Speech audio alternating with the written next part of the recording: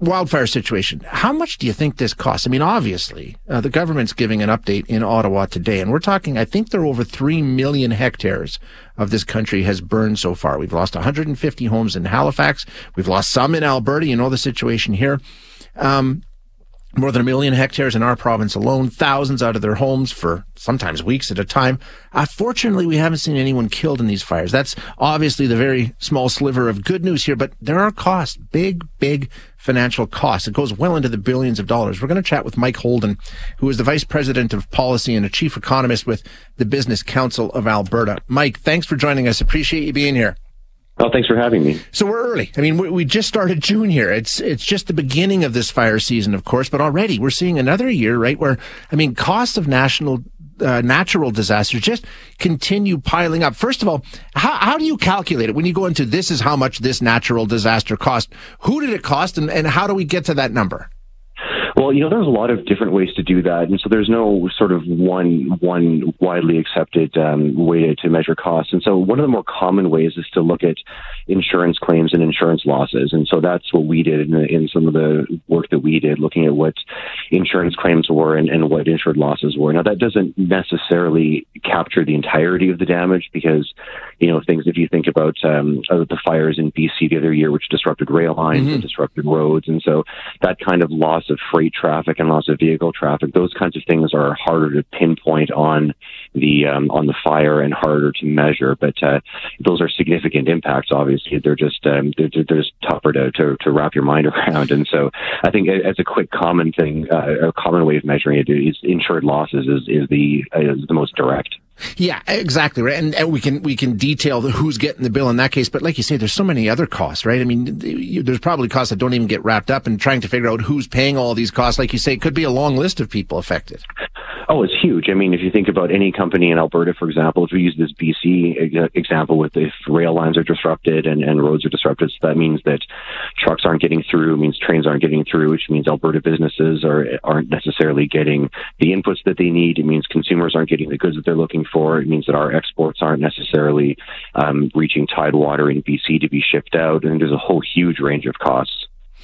Now, the cost of these natural disasters, taking a look at the chart that you put out and the documentation you've done, they're orders of magnitude higher within the last 10 years than they were even 20 or 30 years ago. Like, it's just, there's been this sudden spike.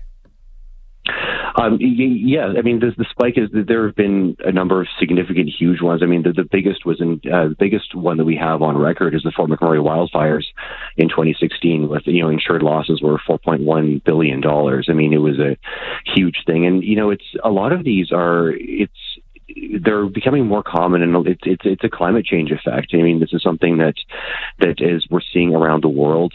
Weather events are becoming more severe and more common, and this is something that unfortunately looks like it's going to become part of our reality.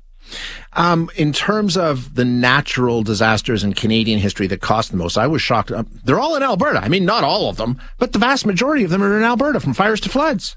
Yeah, there's, in the top 20, Alberta's got 12, which is not, it's unfortunate. I think, one of the small bits of, it's not even consolation, but hailstorms in Calgary are very common on the list. I think, like I said, 12 out of the top 20 are in Alberta, most costly disasters, and of those, 7 are Calgary area related hailstorms. And that just happens to be because we live in an area, just off of the foothills, and there's certain unique wind and weather patterns that tend to happen here that make Calgary a major center for hail. And so that's another thing, as climate change disrupts weather patterns, that we're probably going to be seeing larger and more severe hailstorms in the future. Oh yeah, I've been through a couple of those storms in Calgary. They are doozies, no doubt. So what does this mean for all of us going forward then, Mike? We know the cost grows every year, and we're seeing more and more of these happen, so it's not slowing down. What does that mean? Let's start with insurers. Obviously, they've got to start recalibrating and recalculating how they handle this kind of risk.